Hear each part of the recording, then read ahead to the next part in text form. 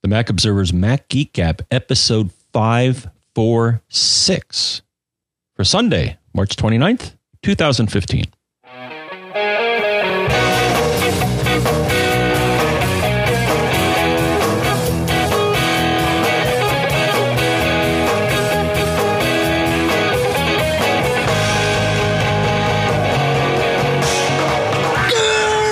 Folks, and welcome to the Mac Observer's Mac Geek Gab here on this lovely, brisk Sunday morning. This is the show where you send in your questions. We answer them. People have called us Card Talk for Apple Geeks, and that's kind of what we try to do. Yeah, we share our opinions about other things too, but the goal is for you to learn lots of stuff every time you listen. Our sponsors for the show include Lynda at lynda.com/MGG, where you can get a 10-day free trial of their fantastic training videos. We'll talk more about that later. Our sponsors also include iMazing, formerly Discade at imazing.com.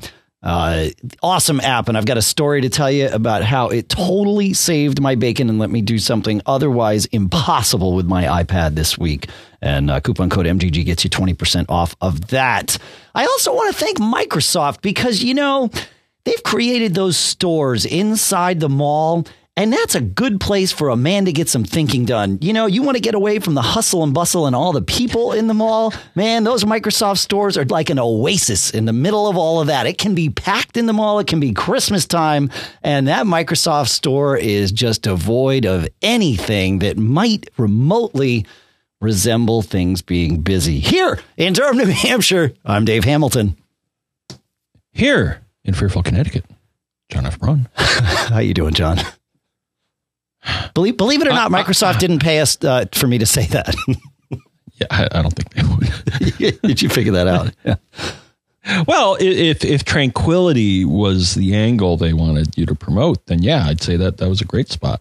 Yeah, that's right. Well, I mean, I can only assume they're really smart people that work at Microsoft. I can only assume that was their goal because it's like that everywhere. I don't know why that is, but it is nice. But Dave, Oh, and we lost John, which is really interesting because he was about to tell us about what happened to his Mac. Are you back, John? Yes. Okay. So John's Skype connection will clean up as he talks to us. So John, tell us what's going on with you today. Well, it's not so much me, but I'm afraid there was a fatality in my computing family. What died? So I popped my head in my office here, what I call my office, where I have the Mac Mini and my podcasting rig here. And I popped my head in just to, see if there was anybody in the room. And I noticed that some lights were on that shouldn't be on. And I'm like, well, that's weird. The thing is, I have this machine set up to do a carbon copy cloner backup at 2 a.m. Okay. And then, it's supposed to go to sleep and all the lights are supposed to go off. I'm like, okay, well, that's weird. So, hit the mouse. Wake up the screen, and the machine is wedged. It was in process of making a backup, and something terrible happened. And I'm like, all right, well, let's restart and see what's going on here. So, the way you do that with both the Mac and pretty much any computer is you hold down the power button for, usually 5 seconds, and that'll shut the machine down, and then you can power it up again. Powered it up, asked for, the password because I have FileVault enabled, and it started to boot, and then kind of got lost and it never completed the boot process. I'm like, okay, that's great. So, got my recovery, Drive Genius, little recovery drive here. So, put that in, booted from that, and it showed me the drives that were plugged in. -1. Well, yeah, and I saw my backup drive, which is a RAID array, and there's also another partition on one of the drives, and but I noticed somebody missing the SSD. Not like, good. oh boy, yeah, not good. So I set my backup drive, one of them, as the boot drive, restarted, and it took quite a while because it's a FireWire 800 drive inside, connected to the FireWire 800 port on this machine. So things were much slower. And then I'm seeing a lot of spinning beach balls, but the drive is not even there anymore. I even looked, how could I tell the drive is not there? Well, first, I fired up this utility and I didn't see it. And I also looked in system info. There was nothing on the SATA bus. no devices whatsoever. Yeah. That's what I saw when the SSD, this was a old, like first generation RunCore 128 gig SSD that I had. At that point, it had already been migrated to, the machine had been migrated to my daughter. And it just, it disappeared. And I tried it once I extracted it from the computer, I tried it in all kinds of external cases, and it, like, zilch, it was as though the case wasn't even plugged in, because they don't tend to come online until there's a drive attached to the other side of the controller board. And nothing. That's just, and that's, as we've heard, that's typical. That's how SSDs fail. When they die, that's it. All done. But that one's less than a year old. You had the OCZ drive in there, so correct. That shouldn't have died. That was one of the ones that we got as part of kind of our, the golden year of SSD experiment that we started last year, and that was one of the ones that we got for a long-term test. So I wouldn't expect that you were overtaxing that drive and just writing to it constantly or doing anything. Although writing to it constantly shouldn't cause it to fail. The worst thing that could happen there is that it would stop receiving more writes. But I don't think you were even anywhere close to that number. I think you probably just got a bad drive. Yeah. So I don't know if I'll, bring it up with them, see if there's anything I can do to revive it. I get the feeling no. I've already looped you in on an email with them, so you've got our contact there, and you can work that with them and see. But my guess is you're right that you're not going to get that drive back online. Yeah, but I'm current. I mean, things are running slower again because the drive is in an enclosure. But what I'm going to do after we're done with the show is pop the drive out of the enclosure and put it in the Mac Mini. So I get something resembling normal speeds. My guess is that's not going to make a huge amount of difference for you. Only because I've done it the other way, right? Where I've had an SSD external and then moved it inside. And other than benchmarks with, things like Blackmagic or whatever, I haven't really perceived any speed increase when I've done that for normal operations. Obviously, if there's, big file copies or something, then you notice it. But otherwise, now, Mike, I really believe that, and I'm curious how your machine is. I mean, it's hard to say, right? Because that drive's going through or trying to go through all kinds of its, cache building and spotlight building and, all of that stuff. So it's got more going on than it normally would. But I really don't. I believe that OS X is no longer. No one at Apple worries about how it's going to run on a spindle drive. I don't think there's any optimization done anymore. And that does not come from, some little source at Apple or anything. That is totally my interpretation, but I don't think I'm wrong. Yes. So there you go. Hey, I want to talk about Lynda, John, as I mentioned in the pre-show or in the pre-roll in the intro there. The folks at lynda.com, lynda.com/MGG, they are offering you via this link 10 free days of their awesome videos. If you're listening to this show, it's because you want to learn new things. In fact, we stated that in the intro. Lynda is there to teach you new things. These videos are so well put together and on all kinds of different topics. Maybe you're getting your tax refund. What are you going to do with that money? Are you just going to burn it on something, or are you going to maybe invest it? And if you're hesitant to invest it because you don't know really a whole lot about the stock market and how to deal with it, well, Lynda has videos for you.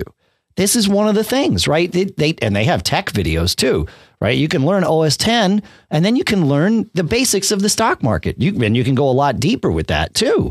You can learn all kinds of things. And these are taught by people who really know what they're doing. These are experts in the field. There's one right here, Rudolph Rosenberg's Making Investment Decisions video. Awesome stuff, right? Finance fundamentals, accounting fundamentals, if you want to go a little further. But you can also go in the Fundamentals series, Foundations of Programming. You want to understand how loops work. You want to get yourself going. this is how this works. And they really are well put together. Every one of them, you can stream online, you can stream on your iPhone, you can stream on your iPad. That's all part of this 10 free days. They have chapters in them so that you can, you don't have to absorb the whole course all at once. If you don't want to, you can just pause and move on. You can even have it auto pause for you after every chapter because maybe you want to take some time to play. You're in the course. Wouldn't it be awesome if right in the middle of a class with the teacher, you could say, hang on, take 5, buddy. I want to play with this new thing you just sent. Instead, what you do in a traditional classroom is you do play because you're right there and then you lose whatever the next thing is the teacher was trying to tell you. Well, here you don't have to. You just say pause and the teacher does. Takes 5 or 50. It doesn't matter. Ready for you when you want to come back. You got to check this out. I just can't speak highly enough of it. I don't know the words, and you know how loquacious I am. I am rarely at a loss for words. So you just got to go check it out. lynda.com/MGG is where you're going to start. That starts you with your 10-day free trial. But here's the thing. It's $25 a month to get started with Lynda. You can pay more if you want to download the courses for offline viewing onto your iPad or whatever. But otherwise, $25 a month gets you access to everything. There's over 2,000 courses there, and they're constantly adding new ones and, expiring old ones that are no longer relevant. So there is just it's a huge amount of material, and you can pick what you want to learn. $25 a month. You're not going to learn that anywhere for that price. Not at this quality. $25 a month. lynda.com/MGG. Please do use that link, though. Not only does it get you the 10 free days, which you don't need because you're just going to buy it anyway, but get your 10 free days. That link gives us credit for sending you there and lets them know that these spots that we do for them work. And we appreciate that, and so do they. lynda.com/MGG. And with that, John, let's go to Paul. Paul reminds us, and actually, this is a tip, and it comes to us from Paul, but really it's his son, Trey, who is a big fan of the show. Paul was having some issues. In fact, we talked about him in the last show. He was the one that wanted to copy stuff from an SD card and use his SD card as his drive on his Mac. And he has been doing that, and it's working fine. But initially, when he plugged in that SD card, it did not appear on the desktop. And it was Paul's son, Trey, who told Paul, you've got to go in and turn on a couple of things in the Finder preferences in order to get external drives to appear in the sidebar and on the desktop. So if you go to Finder preferences, in the general tab, you've got show these items on the desktop. And external disks is one of them. Also connected servers. If you have a NAS, you can choose whether or not you want these things on your desktop. And it's one of those things in the Finder that we often forget about. So, and if you want them in the sidebar, go over 2 tabs to the sidebar tab at the top of the screen, and you get to pick what appears in your sidebar as well. So thank you, Paul and Trey, for that tip. Good stuff. John, you want to take us? Do you have anything to say about that? Is there anything further in there that Nope. There's a favorite of yours? All right. You want to take us to Greg? Oh boy. Greg's got a head scratcher. So Dave says, I'm sorry. Greg could say. Greg says, "Hi, John and Dave. How are you?" Like I said, I'm doing terrible. My SSD is terrible. Yeah. I'm doing great, but right. I have a question about a Mac Mail issue. I have a Yahoo email IMAP account, and sometimes when I send a message, the message completely disappears. I know you will think this is an envelope directory issue. No, I don't. At least I don't. But I'll explain why I don't think it's that. Most times I send the mail, it goes to the right sent mailbox, which is on the server. And if I check it on the Mac and the web interface, it's in both places. Sometimes when I send an email, it's just gone. When I sent today, I asked if they received it, and they said yes, but it's just nowhere to be found in Mac Mail. Here's what I did to troubleshoot it. I am running the latest version of Yosemite and do not have any mail plugins enabled now, and I disabled Mail Act-On to see if it was that, but it doesn't. It seems like it's not. I vacuumed the envelope a few times in the months I have been troubleshooting this. This issue has actually been around for a while. I had it in Mavericks too. I also manually went to the sent folder and out of the mailbox menu chose rebuild, but it didn't bring the messages back. I even went into the library folder and went to mail v2 folder and went into the folder for that email address and then went to the send folder and viewed all the emails inside the folder titled messages. I only have 37 emails, and inside the message folder, there are 37.emlx files, and none of them are the missing emails. I've done a clean install in Nuke and Pave recently, and I got some new flash drives and did the data doubler with Mac 2010 Pro. I've also re-indexed Spotlight. Any suggestions? I think it's a Mac mail issue because the people get the mail, but it just disappears. And then we went back and forth, Dave. All right. We'll see how many back and forths we do here, but I'll tell you what I think, and this would certainly explain it. I suspect that mail is doing what it thinks it should. And why do I say that?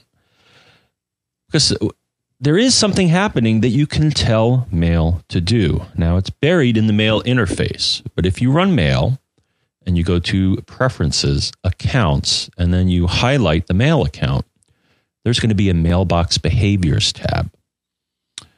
And it's going to be for the 4 major mailboxes that any IMAP should have: draft, sent, junk, and trash. Now, under sent, there's 2 choices that you can make. So there's one little checkbox, store sent messages on the server. And it sounds like that's happening because he said he would check and on the server. It's like, okay, great. But then there's another setting, Dave. And it says delete sent messages when. Now, in my case, I have it set to never. But there are also some other options: 1 day old, 1 week, 1 month, and quitting mail.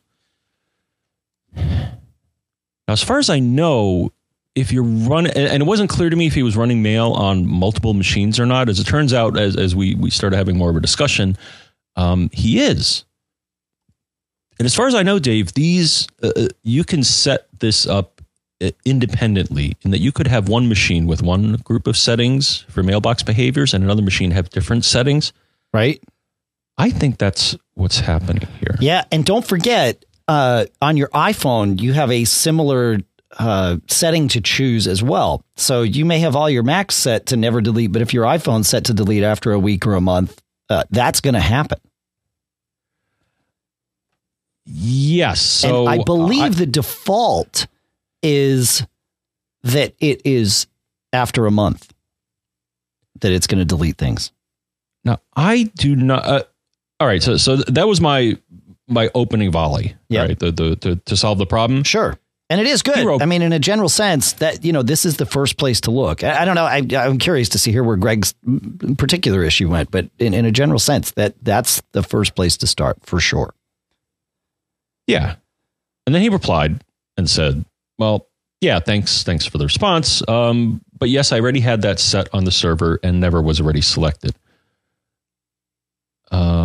Then we get a little bit deeper, and he says, I also have this issue somewhere in my other Mac where my laptop was not migrated from that one. So it's definitely a head scratcher. Yes, I agree. But it sounds like here the statement that he's making is that all the settings on all the machines are, in fact, what I suggested, and that it's set up to not delete from the sent folder. Now, to your point, Dave, now that was another one I said, and I'm like, oh, okay, now you're running multiple machines here. And then, so I went to the next level and I said, well, you want to make sure that your mappings. Now, I don't believe the iOS interface actually has a setting that will expire messages. Sent messages, you're right. It's only for, so let's look at this, right? If I go into a standard IMAP account and I go into the account and I go into advanced on iOS, we have deleted messages I can remove after day, week, or month, or never. But you're right. Sent messages, I have no option to delete. So I think you're right. iOS is not going to expire sent messages, just OS X mail in this case. Right. That's right. Yep. Now, what I think may be happening. So now he also mentioned he seems to notice that things get stuck in the drafts folder when he's composing messages. So then that led me to my second suggestion here, which I think what's happening is a combination of the two. So number one, again, on all your machines, check the settings for your sent mailbox. But then number two, what you want to do, and we've seen this happen before, and every now and then I have this happen. You want to make sure that when you're running IMAP, all your clients are looking in the same place as far as these four major categories of folders or mailboxes. And the thing is, you can certainly have it set up where different clients are looking or putting things in different places. Right. So in that case, what you're saying is absolutely correct, Dave, is that if you do go into mail, contacts, and calendars, and then you select your account, and then you click on the account again, you will see, and then you go to advanced. So you got to really dig in under iOS. You will see mailbox behaviors, and you will see draft, sent, deleted, and archive, and what they are mapped to on the IMAP server. The thing is, if they're not all in sync, you're going to see what he's describing, and that things are going to seem to mysteriously disappear. Or what I'm saying is that if all of your clients are not mapped to the same place on the IMAP server, that to me can explain why things seem to. I mean, totally. I can't believe that they're disappearing. They're being put somewhere. They're just not being put where you think you expect them to be. They have to be put somewhere. And again, I think if you review all of these settings here, for example, sometimes, like I'm looking on the iPhone, for example, if I look on the iPhone for one of my accounts, actually my Yahoo IMAP account, and I click on Sent, it says, oh, would you like to store it on the server, or would you like to store it on the Sent folder on your phone? It's like, that's right. Again, one of these settings on one of the devices has to be set to either be placing it locally or be placing it in a folder that is not the folder that you think that you expect to see it in. And if that has to be the solution here, it's just it can get squirrely because every client again has to be set up identically, or this is going to happen. Yeah, and in Greg's case, I said Scott because that's the next one on the list. In Greg's case, when he mentioned that drafts sometimes are being stuck on the server, that is almost certainly an issue between OS X Mail and Gmail and the way Gmail's IMAP works. And with that, it will happen if anyone, not every, but any one of your clients from which you send mail is storing drafts on the server. You have to set, if you're using Gmail, your drafts need to be set to not store on the server. Otherwise, your drafts folder will just fill up with message fragment after message fragment, and it's a mess. So you got to turn that off if you're using Gmail. It's just the way it works. Right. So that's suggestion number 2. So suggestion number 2 is to make sure that your mailbox mappings, and you can do this in Apple Mail as well, and that's going to be in the mailbox menu. You're going to see use this mailbox as when you highlight a mailbox, and you'll want to make sure that drafts, sent, junk, trash, all that stuff are set up correctly. That's right. That's right. The last thing to do, all right, if you go through all of the prior suggestions and it's still happening, then the only place that I think you can look, now it's going to get geeky and you're going to be looking at logs, but to me, it's the only way to absolutely solve this problem is that if you go to the window menu in OS X Mail and then you go to Connection Doctor, well, Connection Doctor is swell because it'll show you the status of all your email connections, both your SMTP and and look at that. Right now, mine says my Gmail SMTP is set up wrong. Great. Nice. But there's going to be a little checkbox here, and this is very valuable. And there's going to be a log connection activity box. And if you check that box, and then there's a button next to it, it'll say show logs. This will show you the raw conversation between Mail and your email server. Most of it makes sense in that, it'll say, oh, okay, I'm selecting this mailbox. I'm creating this messages. I'm reading from this. I'm writing to this. That's going to be the way you're absolutely going to solve this problem. If none of the other things seem to raise a flag as far as not being set up right, then that's the last place that you'll look. But it's going to be a lot of data, but it's the last resort. Yep. If you don't want to save those logs to disk and just want to see them temporarily in real time in that same window, just tap the show detail button. And that will show you the logs without saving them anywhere. As John said, there's a ton of data that's going to go by here. So this may not be valuable to you without saving it to a file, because once you save to a file, you can start, searching on it and scrolling through in a more comfortable environment. But the data is there. If you're having a problem, especially if if you can't log in and you're not getting a detailed error message from mail, again, it's window connection doctor show detail, and you get to see the raw conversation with the mail server. And sometimes it's, you're logged in too many times, or, something like that, right? Or you've tried your password too many password attempts, and so you're locked out for an hour. Mail sometimes passes those messages along by way of a dialog box, but other times it does not. And that's where this gets handy to just show the detail. You don't have to you don't have to fill up your disk with, all kinds of verbose mail logs, but you still get to see all that by hitting the show detail button in that connection doctor. So handy stuff. All right, moving on to Scott. Scott has a question, and let's see what he says here. He says, I have to appeal to your kind and generous natures and ask for a router recommendation. I will not say that Apple routers are junk, because they're not, but I have noticed lately that my fairly new Airport Extreme, the tower model, has been acting flaky. I've seen this behavior with an older Extreme in that the connection internally is simply lost.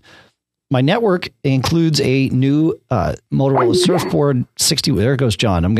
I'll keep going with the question. Maybe John will come back.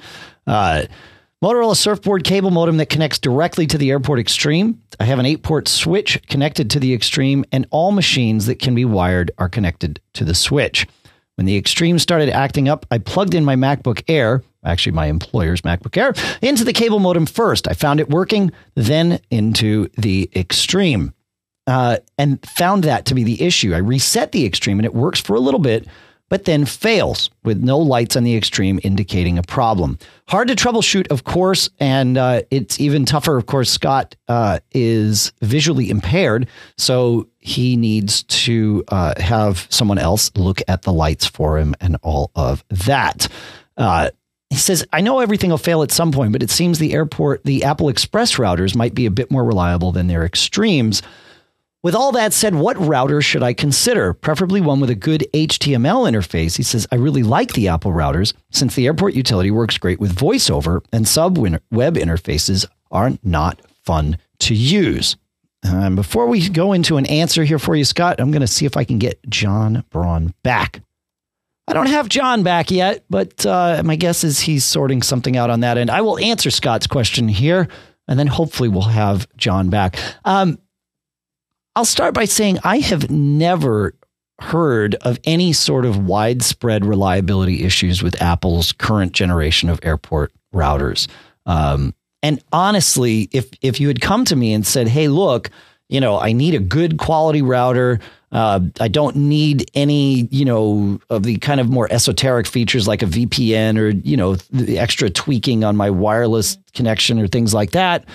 I would say go get an Apple router. It's the way to go, because it does have all that VoiceOver stuff, because you're running a separate app for it that Apple has built and has baked all that stuff in. And let's see if we can get Mr. Braun back here. Let's see. There we go. All right. I'm going to finish answering Scott's question here, John. So I've read the question and given some of it here, but for Scott, I would definitely recommend the Airport router. And I don't think your issue is the router. I mean, I don't think your issue is a widespread one with Airport routers. You might have a bad Airport router. That's totally feasible, and perhaps the most likely scenario here. But if your connection is just flaking out, take a look at your DOCSIS upstream and downstream power levels just to make sure that the problem isn't on the other side here.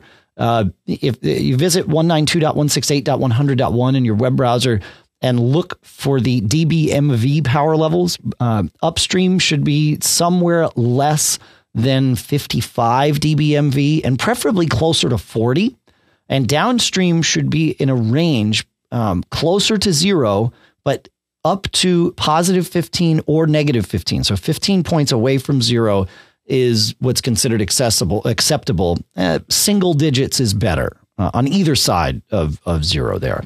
But it sounds to me like you just have a bad airport router and that there's not a problem with airport routers in general.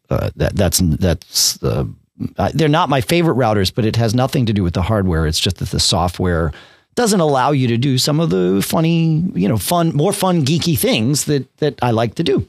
But in terms of reliability and even range and all of that, they're, up there. I would consider them, amongst the best in the class, along with, Asus. I've liked Buffalo's stuff. I have to say that Buffalo lost the product manager that really pushed a lot of those geeky features. So I'm not entirely sure about their future, but the stuff that they have right now is great. And Asus is another one that is fantastic in terms of really pushing the envelope on capabilities, both hardware and software. And Netgear is in that realm. They've got some things to do, but some of the stuff that they're doing is very cool, and I've been very happily checking it out. D-Link as well, right, is pushing that envelope. And the problem with all of and so is Belkin now that they've acquired the Linksys brand, right? So those are all routers that you're going to be happy with, but when it comes to voiceover, I don't think anything is going to beat having Apple's Airport Utility app. So there you go.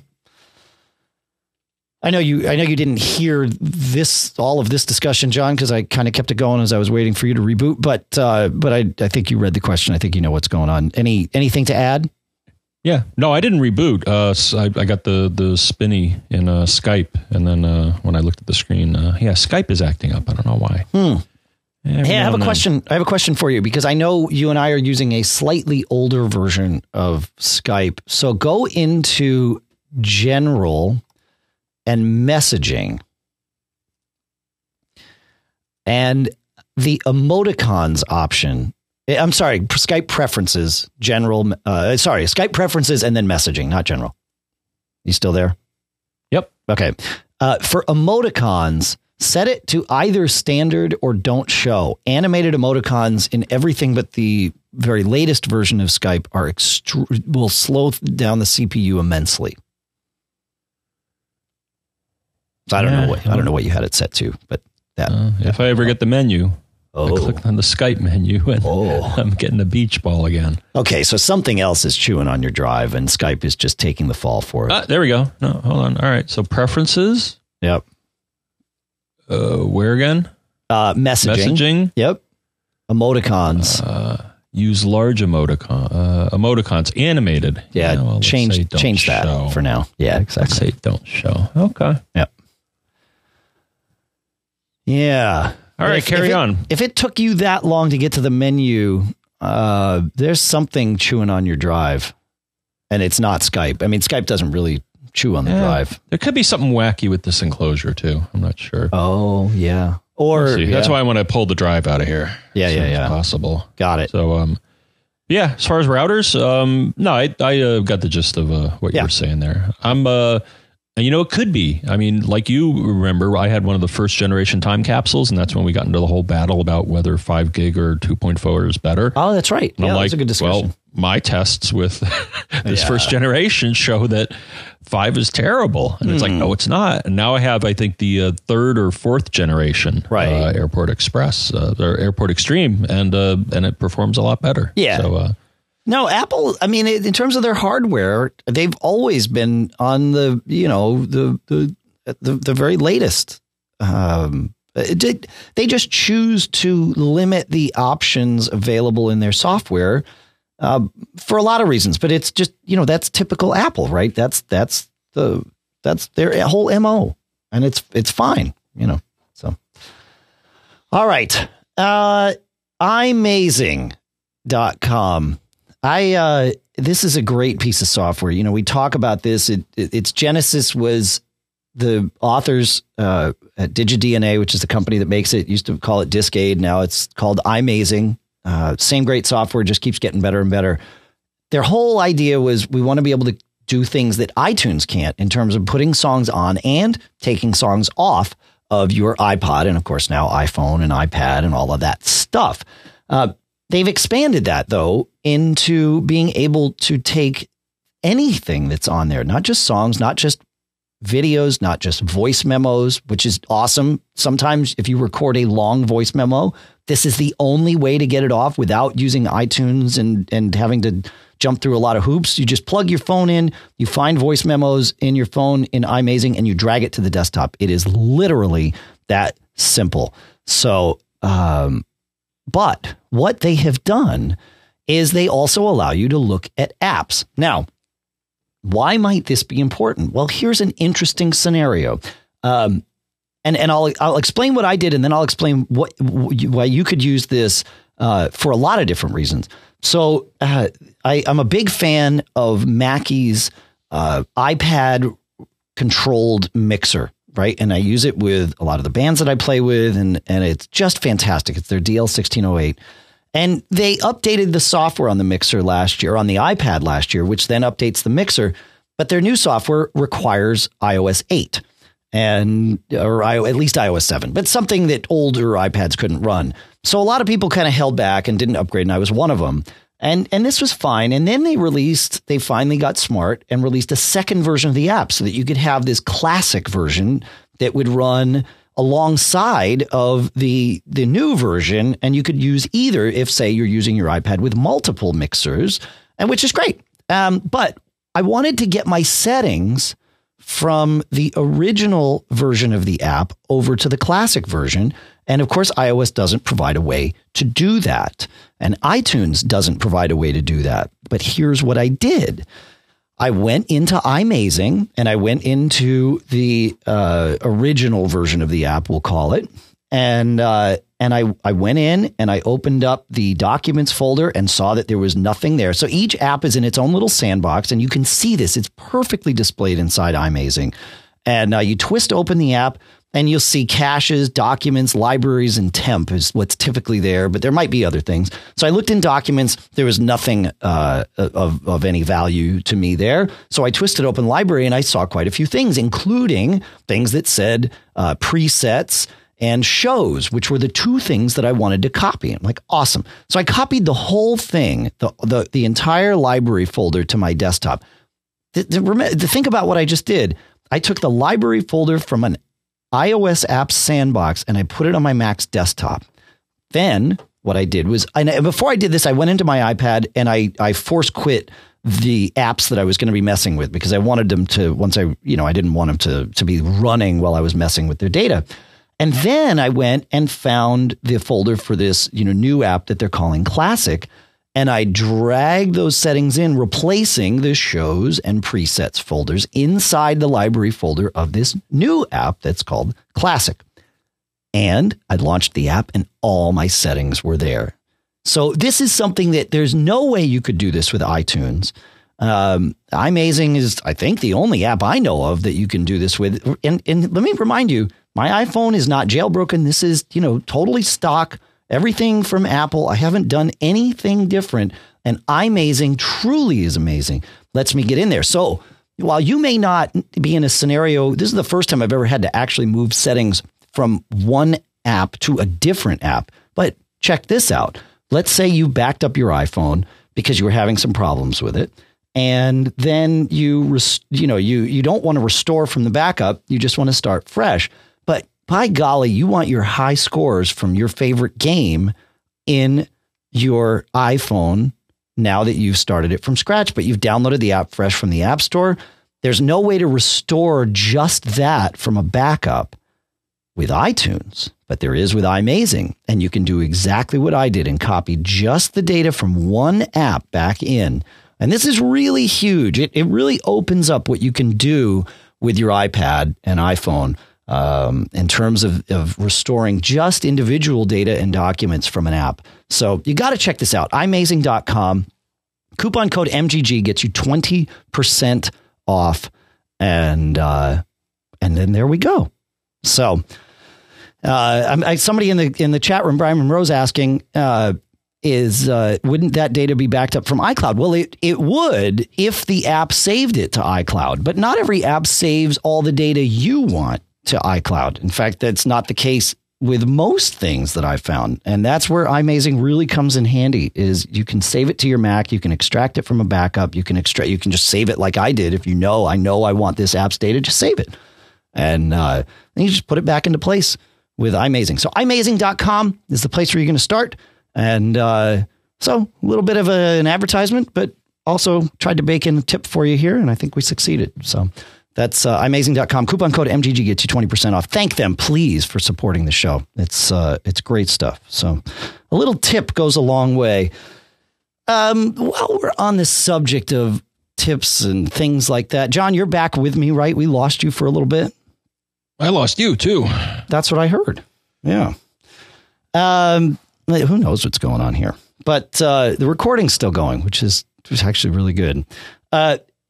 This week, we got to see the release of, for the Mac, of a new version of Fantastical, which is an app for, it's a calendaring app. The first version of Fantastical was just a little menu bar widget that allowed you, they really did a good job. They were the first to do a great job with natural language input. So you could add new things to your calendar just by saying, I'm going to have lunch with John on Tuesday. And it would figure out, I said lunch, so it's going to make it at noon. And of course, you can adjust all this stuff, but it really did a good job. And of course, calendar, the Mac's calendar does that. And a lot of other apps do it now, too. Fantastical was, I believe, the first, and certainly were the first to get it right. Fantastical 2 adds a full featured calendar and is billed as a calendar replacement app. And it's a fantastic one. And if you've spent any time on the web this week, you've seen lots of people gushing over how this is the end all be all of all calendar apps. It is fantastic. And it is a great calendar replacement. I will say this, though, just to put some things in perspective, it is not a calendar for people that have a lot of events on their calendar yet. The UI is actually quite gorgeous. It's a really well done third party. It's a great example of how a third party can do a Yosemite UI and really make it feel at home on the Mac. And I love it. I had the opportunity to test it before it came out, and I really, really love it. They've done some good things. They've added in things like calendar. I can't think they call them calendar sets, where you can say, okay, well, when I'm looking at, you can call one set work or one set home and have it show you different calendars. And it's great. But I don't want people to lose sight of the fact that there is this other app out there called BusyCal that's been around for a very long time.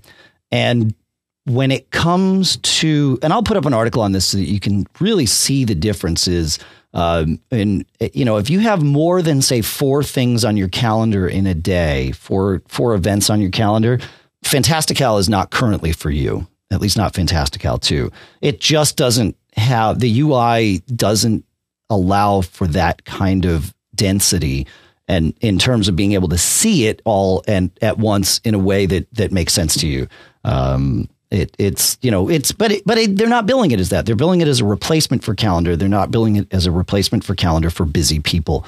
And in that sense, BusyCal really owns that space still. Doesn't mean that Fantastical 2 won't get there or Fantastical 3 won't get there. I think it'll get there before Fantastical 3. I think they'll work on the UI some more. But it's great to see it out there. But before you make your purchase decision, check out both.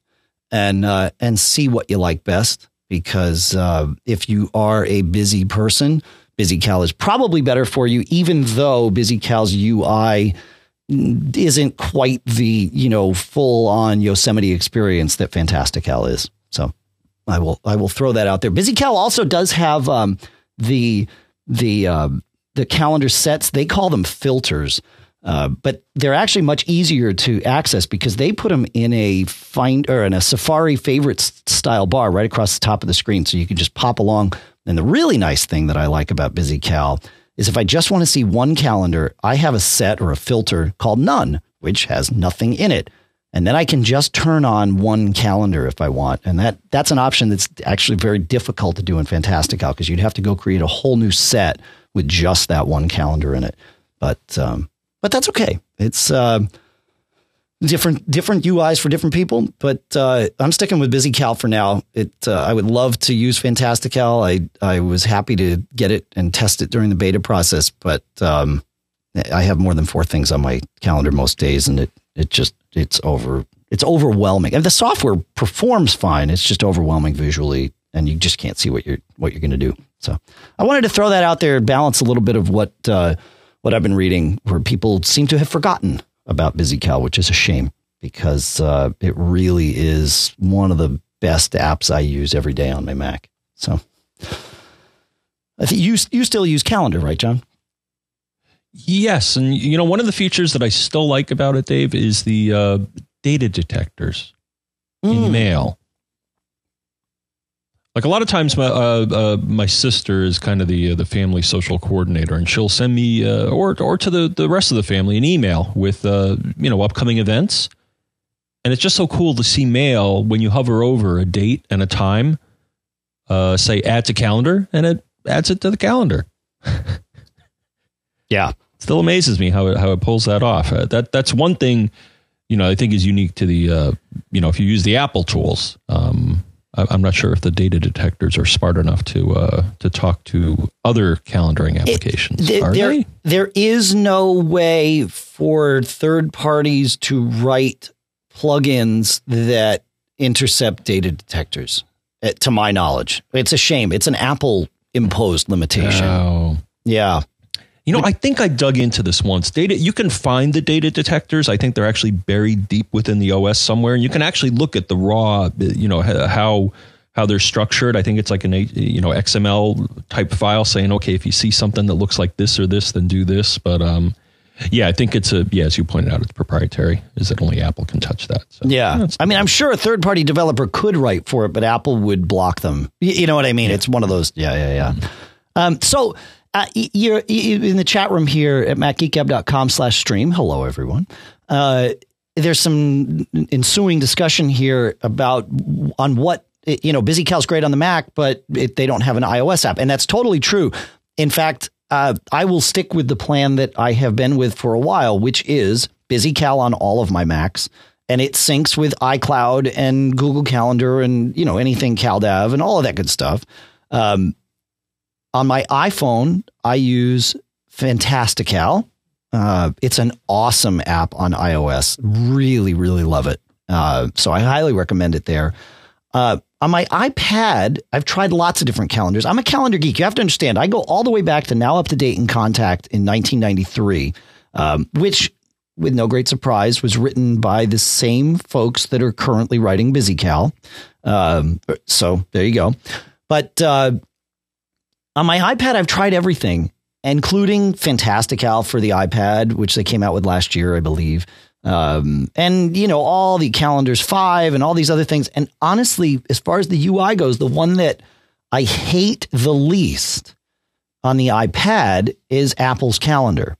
I don't know why no one has been able to build a calendar app that actually, for someone with, again, a busy schedule and all of that, they seem to want to give me things I don't want and not give me the things I want. Like, I want a good month view on my iPad, and I just can't seem to get that. The one in Apple's Calendar is the best. It's the least worst that I've found. And maybe there's something I haven't tried. I mean, I've tried to try everything, but I'm sure I've missed stuff. So, and then for to-dos, I actually use Busy To Do on my iPhone, which I really like. And it is, that whole paradigm of to-dos is not the, getting the GTD method or anything like that. It's just, here's a list of to-dos and here's the day that they're due on, and it carries them forward if I don't get them done. So there you go. That's my current plan, and I'm sticking with it for a while. But I am very curiously keeping an eye on the genesis of Fantastical. They have been very attentive to several things during the beta process, which indicates to me that they are going to be extremely attentive to stuff going forward. So if you want to see them do stuff, let Michael and Kent over there at FlexiBits know, because I think I think you're going to see good things out of them going forward. So keep an eye on that. But for now, it's still BusyCal for me on the Mac, hands down. There's no discussion of it. But 6 months from now, that could change. So, all right. I'm going to throw another thing in here, John, because I'm afraid you're going to fall off the connection again. But I've talked about this on the show here in the studio. This studio is used by 4 different people. 4 different groups of people, and I'm in 2 of them, but not all of them. I obviously record podcasts up here. I record this one, and I got 2 new ones I'm doing that I'll link in the show notes. The Gig Gab podcast that I'm doing with Paul Kent for podcast for working musicians. We talk every week about all that kind of stuff. So if you're in that camp, I'd love for you to give us a listen, giggabpodcast.com. And then another one I'm doing with Shannon Jean, who was my partner with Deal Brothers and Deals on the Web. And it's called the DBA podcast, Doing Business As. And it's a podcast for small business owners, the kind of the lifeblood of America, if you will, talking about all the things that those of us in businesses that aren't, overly glitzy in terms of, venture capital darlings or anything like that. The people that are actually out there making money. We talk about what it takes to make money. So anyway, I podcast here. I rehearse here with my various bands. My daughter rehearses here with her various bands. And then my wife works at this computer here, doing all our bookkeeping and everything for and more for Mac Observer and Backbeat and Geek Gab and all that stuff. So we have a very predictable schedule here, but it's not a very consistent schedule. Things change all the time. And the problem especially in the winter, is heat. I can't program a thermostat without having to constantly change it. And so I started looking into thermostats that would allow me integration with a calendar. And really the only one that I've found that currently does it is the Nest. So I have a Nest in here now. And the way I have it linked to my calendar. I'll say that the setup of the Nest is great. Very, very simple. I only have a 2-wire thermostat in this room. So the Nest, it's a Wi-Fi thermostat. It needs power, but it has a battery that it charges using what it calls power stealing, which I'm told I may wind up finding some problems with down the road because it just takes power when the heat's on and charges the battery. But I think we have heat enough up in here, at least during the winter. During the summer, it'll be interesting to see if the Nest just dies because we aren't ever running the heat. But we shall see. But anyway, it's nice that it works over the 2-wire thing. The Ecobee, which I really love in the house, does not. That requires the common wire, which again might be a good thing, but we'll find out. So far, so good. And the Nest also integrates with If This Then That. I guess what is it? Did they change their name? I think they did. Right? No, it's still If This Then That. IFTTT.com. If you haven't used IFTTT, it's pretty awesome. What you do is they have a bunch of triggers and then a bunch of actions. And you get to link completely unrelated things together without having to do any programming on your own. So I have linked a Google Calendar that we'll use for scheduling this room with the Nest. And I basically have a recipe that says, if there's an event on the calendar, set the thermostat to, whatever, 66 degrees, 67 degrees, whatever it's going to be. But my problem is this, John. So on the surface, I was very excited. I got it all set up.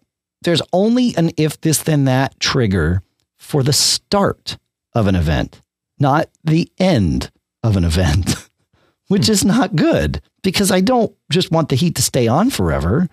I want the heat to turn off when the event is over. Now I could put 2 events on the calendar and have it trigger by keyword, but nobody is going to manage the calendar that way, So I got to dig and see if I can create a new, filter for if this then that. I don't know what's involved in that. I don't know how deep it'll go. I mean, Nest has an API, so I suppose I could write, a completely separate if this then that app. But with this other project I'm working on, I've learned that pulling things from CalDAV is not always consistent. But I guess we've built an engine for it, so I might actually have what I need to do this from something completely different.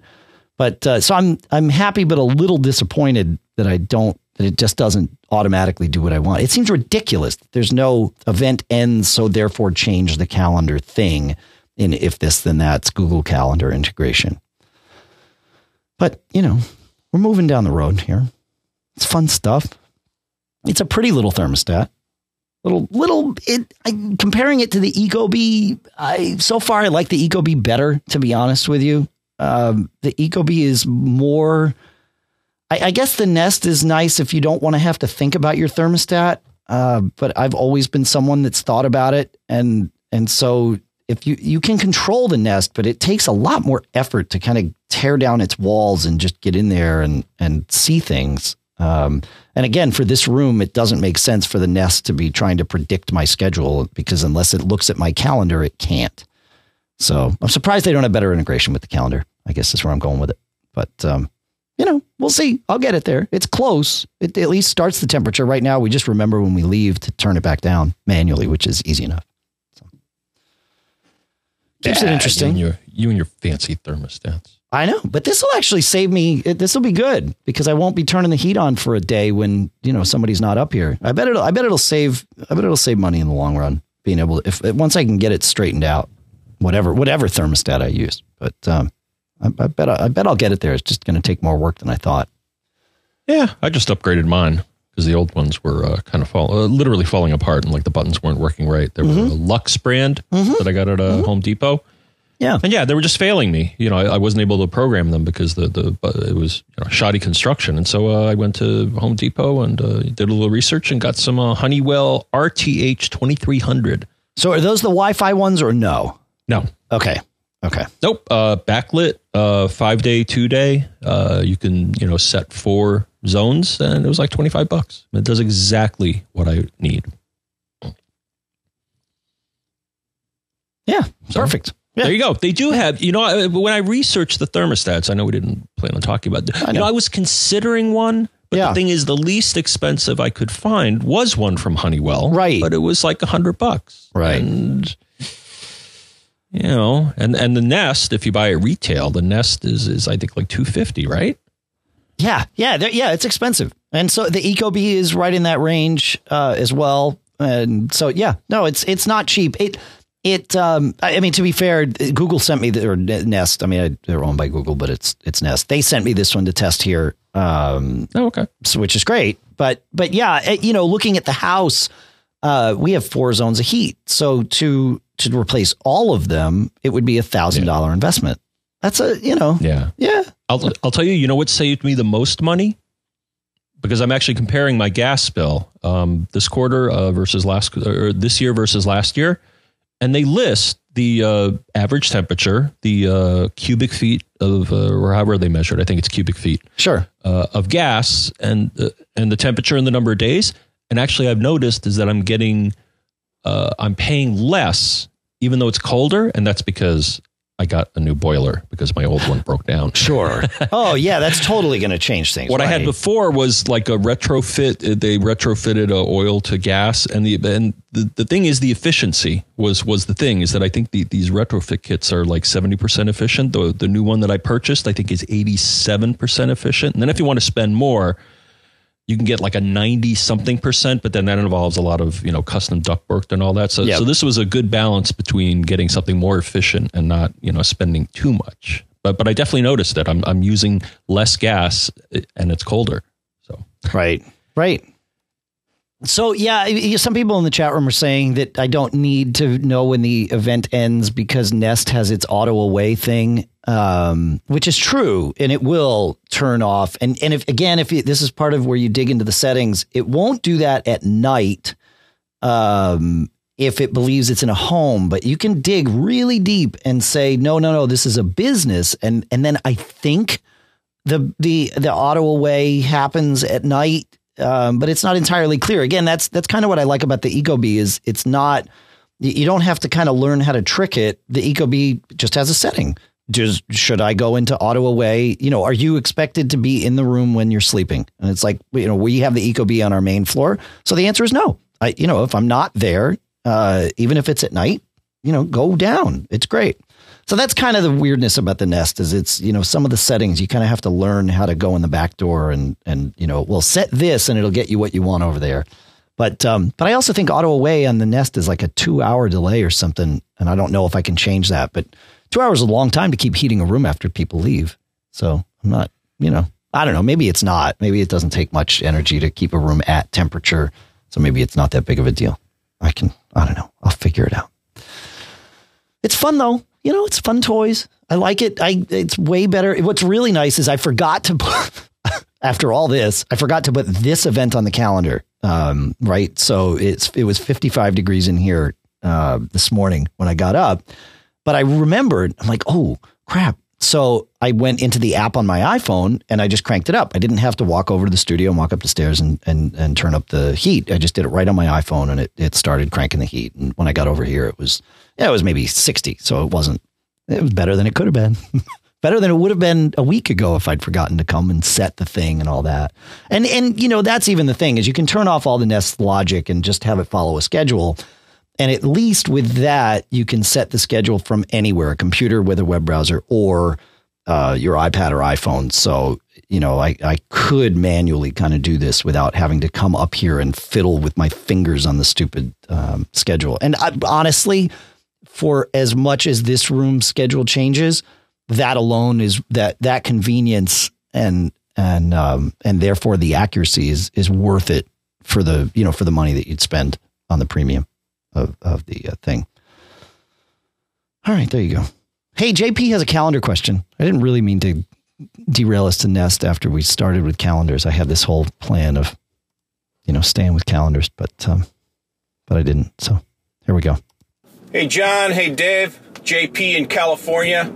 Quick iCal question or calendar question. This time zone stuff is annoying. Tell me if there's a way to do this, : if I put an appointment in my calendar for 3:00 on a Friday, and I travel to New York City from California,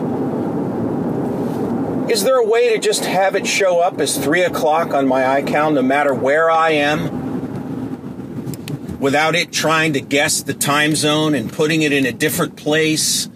So when I'm in California, I'm not looking at something that says 6 p.m. when it should be 3 p.m. Is there a way to just let me put the time in, and when I go back and forth across the coast, my calendar appointments stay where they're supposed to stay, and I just change the time zone on the calendar or my clock? Is that possible? I may be a dim-witted fellow over here, but I can't seem to find how to do this. Thank you for your time. Please cut me off. You are cut off. Yeah, absolutely. So you can, by default, calendar uses your current time zone when you're creating an event and then maps that, of course, as you found when you change. And it's understandable, right? If I set an appointment, if I say I'm going to call you at noon Eastern and I happen to be on the West Coast that day, well, you're expecting the call at noon Eastern, regardless of the fact that for me, that's, 9 a.m. when I'm on the West Coast. So it makes sense for it to track things, especially if there are events where you're coordinating with other people. But what you're talking about makes sense too, especially if it's, I'm taking medication and I want to remember to take it after breakfast and that sort of thing, right? You're going to shift that by a couple of hours when you're traveling because of your schedule. And they call that time zone floating. You can set the time zone to floating. When you do this, go into the event and just click on the time zone. And instead of setting it to Eastern, Pacific, or GMT, you just set it to floating. And then it will do exactly what you want. It doesn't seem like you can default events to be floating, however. The events, I believe, if time zone support is on, and that's on your Mac in Calendar Preferences Advanced, there is the turn on time zone support checkbox. If that's on, then it's going to assign events to time zones, and that's just how it's going to be.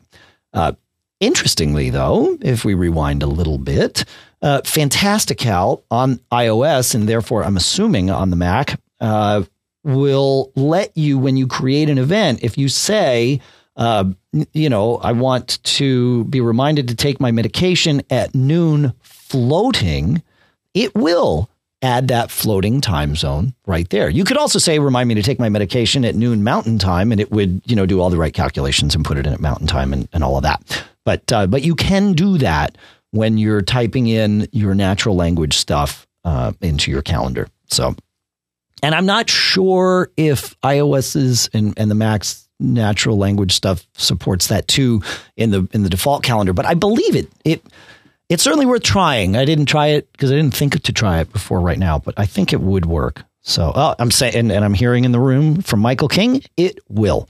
So that there you go. So natural language for the win. Just put floating in when you're creating the event, and it will map that to your time zone. So good stuff. Good question, JP. All right, John, we got a little bit of time left here. I feel like you feeling lucky with your connection. It's been up for 23 whole minutes. I think we're good. Yeah. No, Okay. I think I see a couple here that I have something to contribute, I think. All right. Is Terry one of them? Should we stick with the schedule here, or we'll go to Terry and okay. I think so. All right, sweet.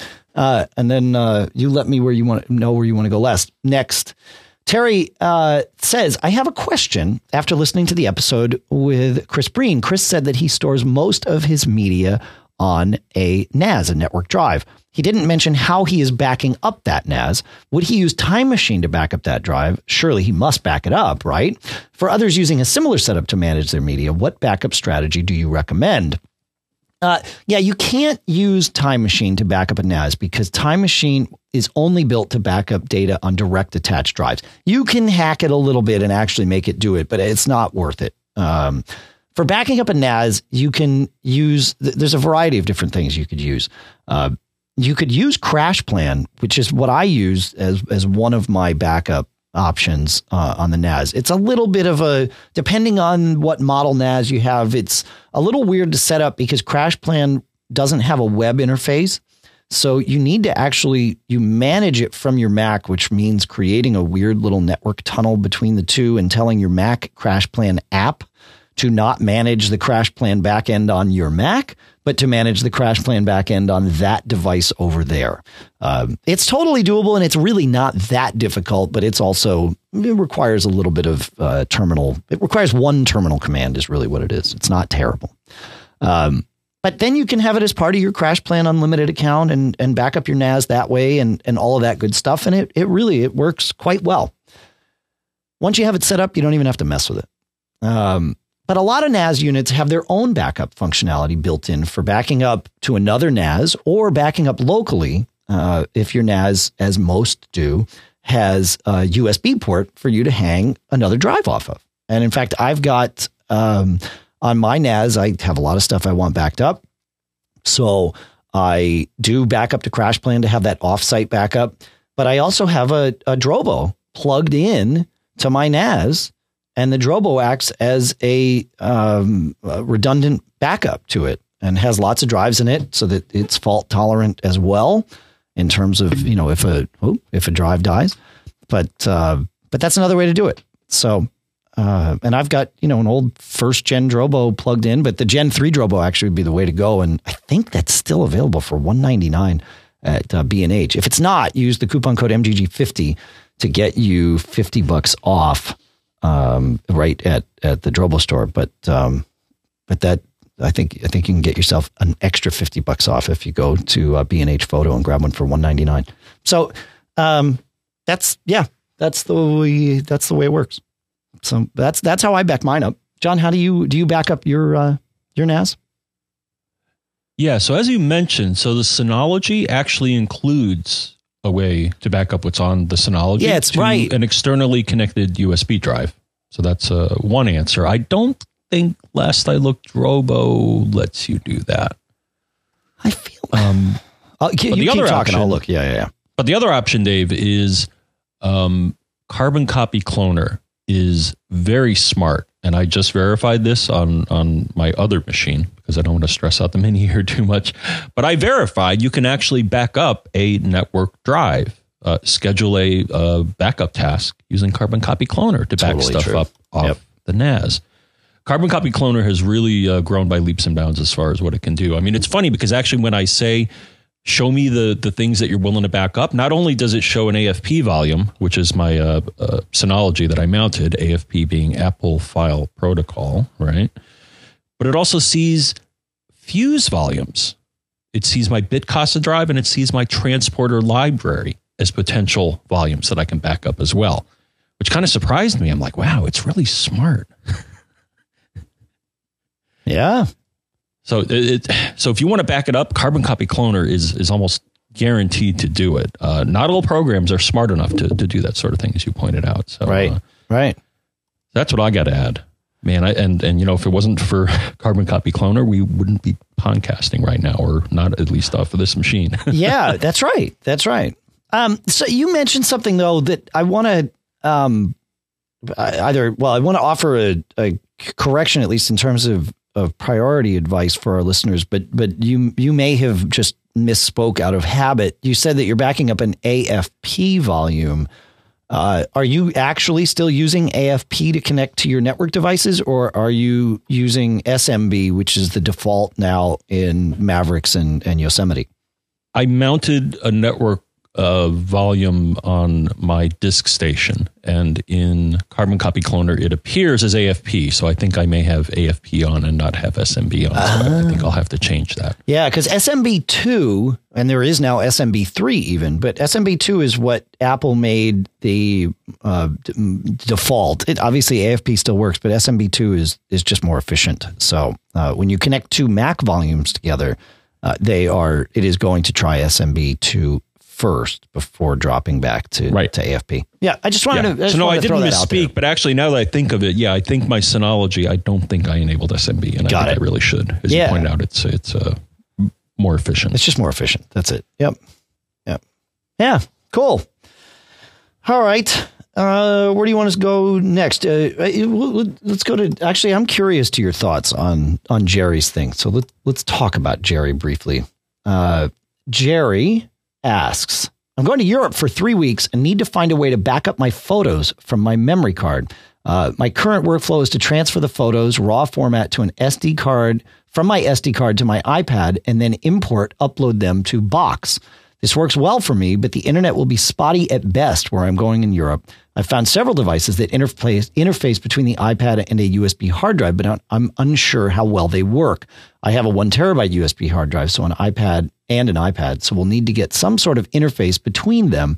I have a budget of about $100. Do you have any suggestions? So, the first thing that came to mind for me is Seagate's new, I guess they just call it the Seagate Wireless.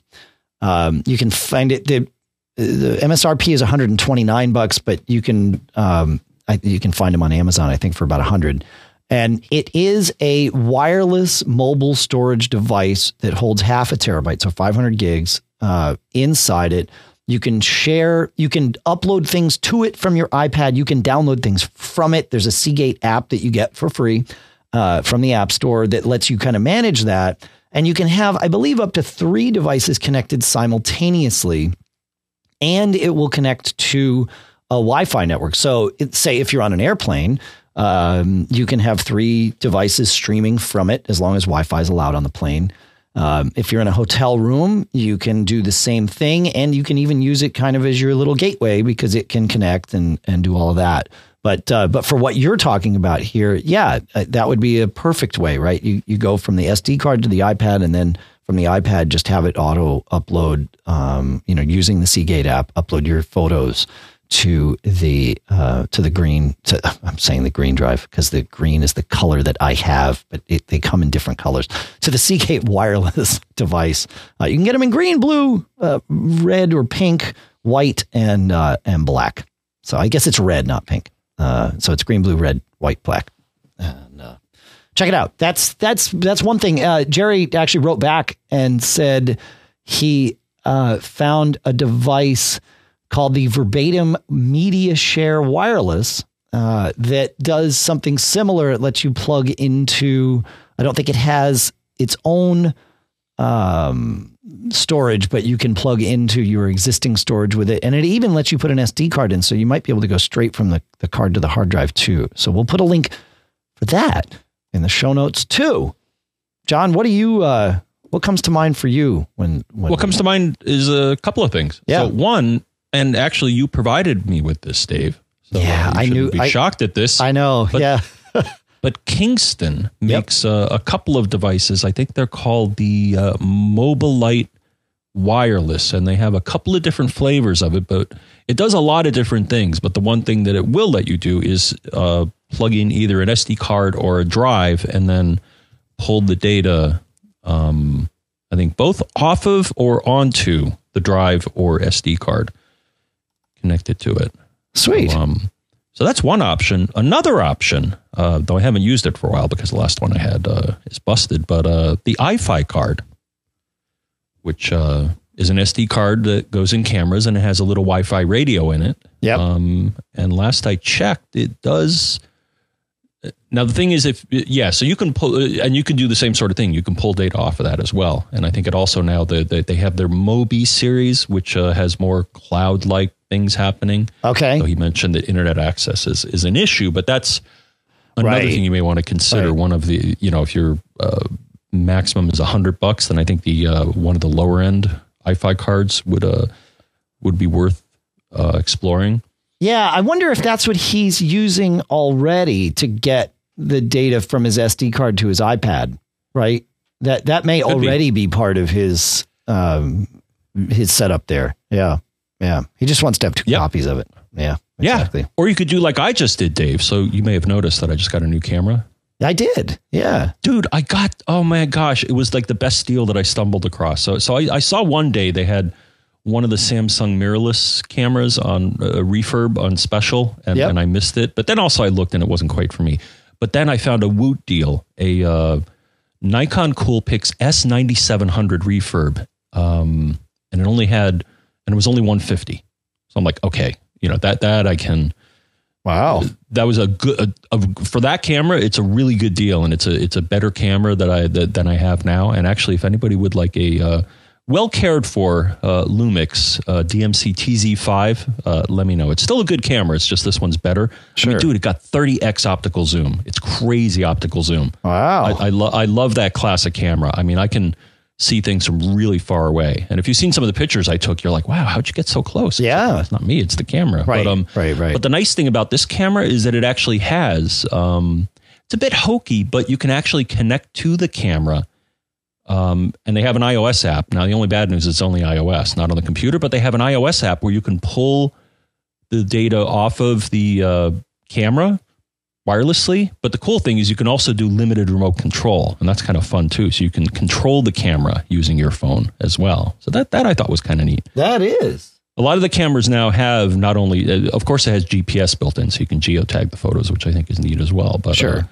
But a lot of the newer cameras have some form of Wi-Fi that again allows either pulling the photos off or controlling it, and I think that's a really neat trend. So, and hey, it was $150, man. So yeah, that's a little good. above his threshold there, but I don't know if I want to say getting a new camera is the way to solve the problem, but maybe it is. Yeah, well, but it does. Again, it doesn't. It sounds like whatever he's doing, he's already getting the photos from his camera to his iPad. He then needs to back them up to other storage from there, just so he has hopefully at least 2 copies right while he's traveling. I think that's the point. So, all right, man. Well, a little bit of a hiccup here and there with the connection and all of that stuff with you, but I think we've survived. I think we recorded the show, so that's always step one. And we help people learn at least 3 new things. At least, man, I learned new things during this show. I can't imagine everybody else didn't. So that's good. That's fun stuff. Hey, if you want to email us anything, if you want to tell us what you learned, if you want to ask us a question, if you want to tell us what course you took at Lynda, anything, whatever you want to say, what problem you solved with iMazing, or however you used any piece of technology, whether they sponsor us or not, write us at feedback@macgeekgab.com. despite all the instability here, Dave, I'm almost certain I heard you say via Skype, feedback@macgeekgab.com. That's right, feedback@macgeekgab.com. In fact, if you want to leave us a voicemail via Skype, you can do that at MacGeekGab. That, however, simply redirects to our voicemail, which is at 206-666-GEEK, which, John, is... Uh-oh. Seriously? Did I lose you? It sounds like I might have. 4335. If you want to leave us iTunes comments, we would really appreciate that. We are, as I read this, we are at 499 ratings and 387 customer reviews. I would love to see the ratings number go up to 500. Hopefully, by the time you hear this, that has already happened. However, I'd love to see us get to 400 customer reviews in the next week. But we've had some come in recently, and I really like it. So I want to read a couple of them. Jonathan Cooper wrote that this is the best podcast for geeks. The show is centered on Macs and iDevices, but the discussion ranges into a whole bunch of other geeky things. I have to stop writing now. They are coming to get me, and I don't want to get. And then he left it off there, which is awesome. Great Mac podcast written by Mike23. Learn something new every time I listen. Give it a try. Stubby number 2 writes, dynamic duo. John and Dave continue to break down complex issues into easy to understand lingo. They are a pleasure to listen to. My go-to geeks. Carlo MBA says, nerdy geeks, these guys deep dive into Apple technical support as well as networking issues. Thanks for a great show.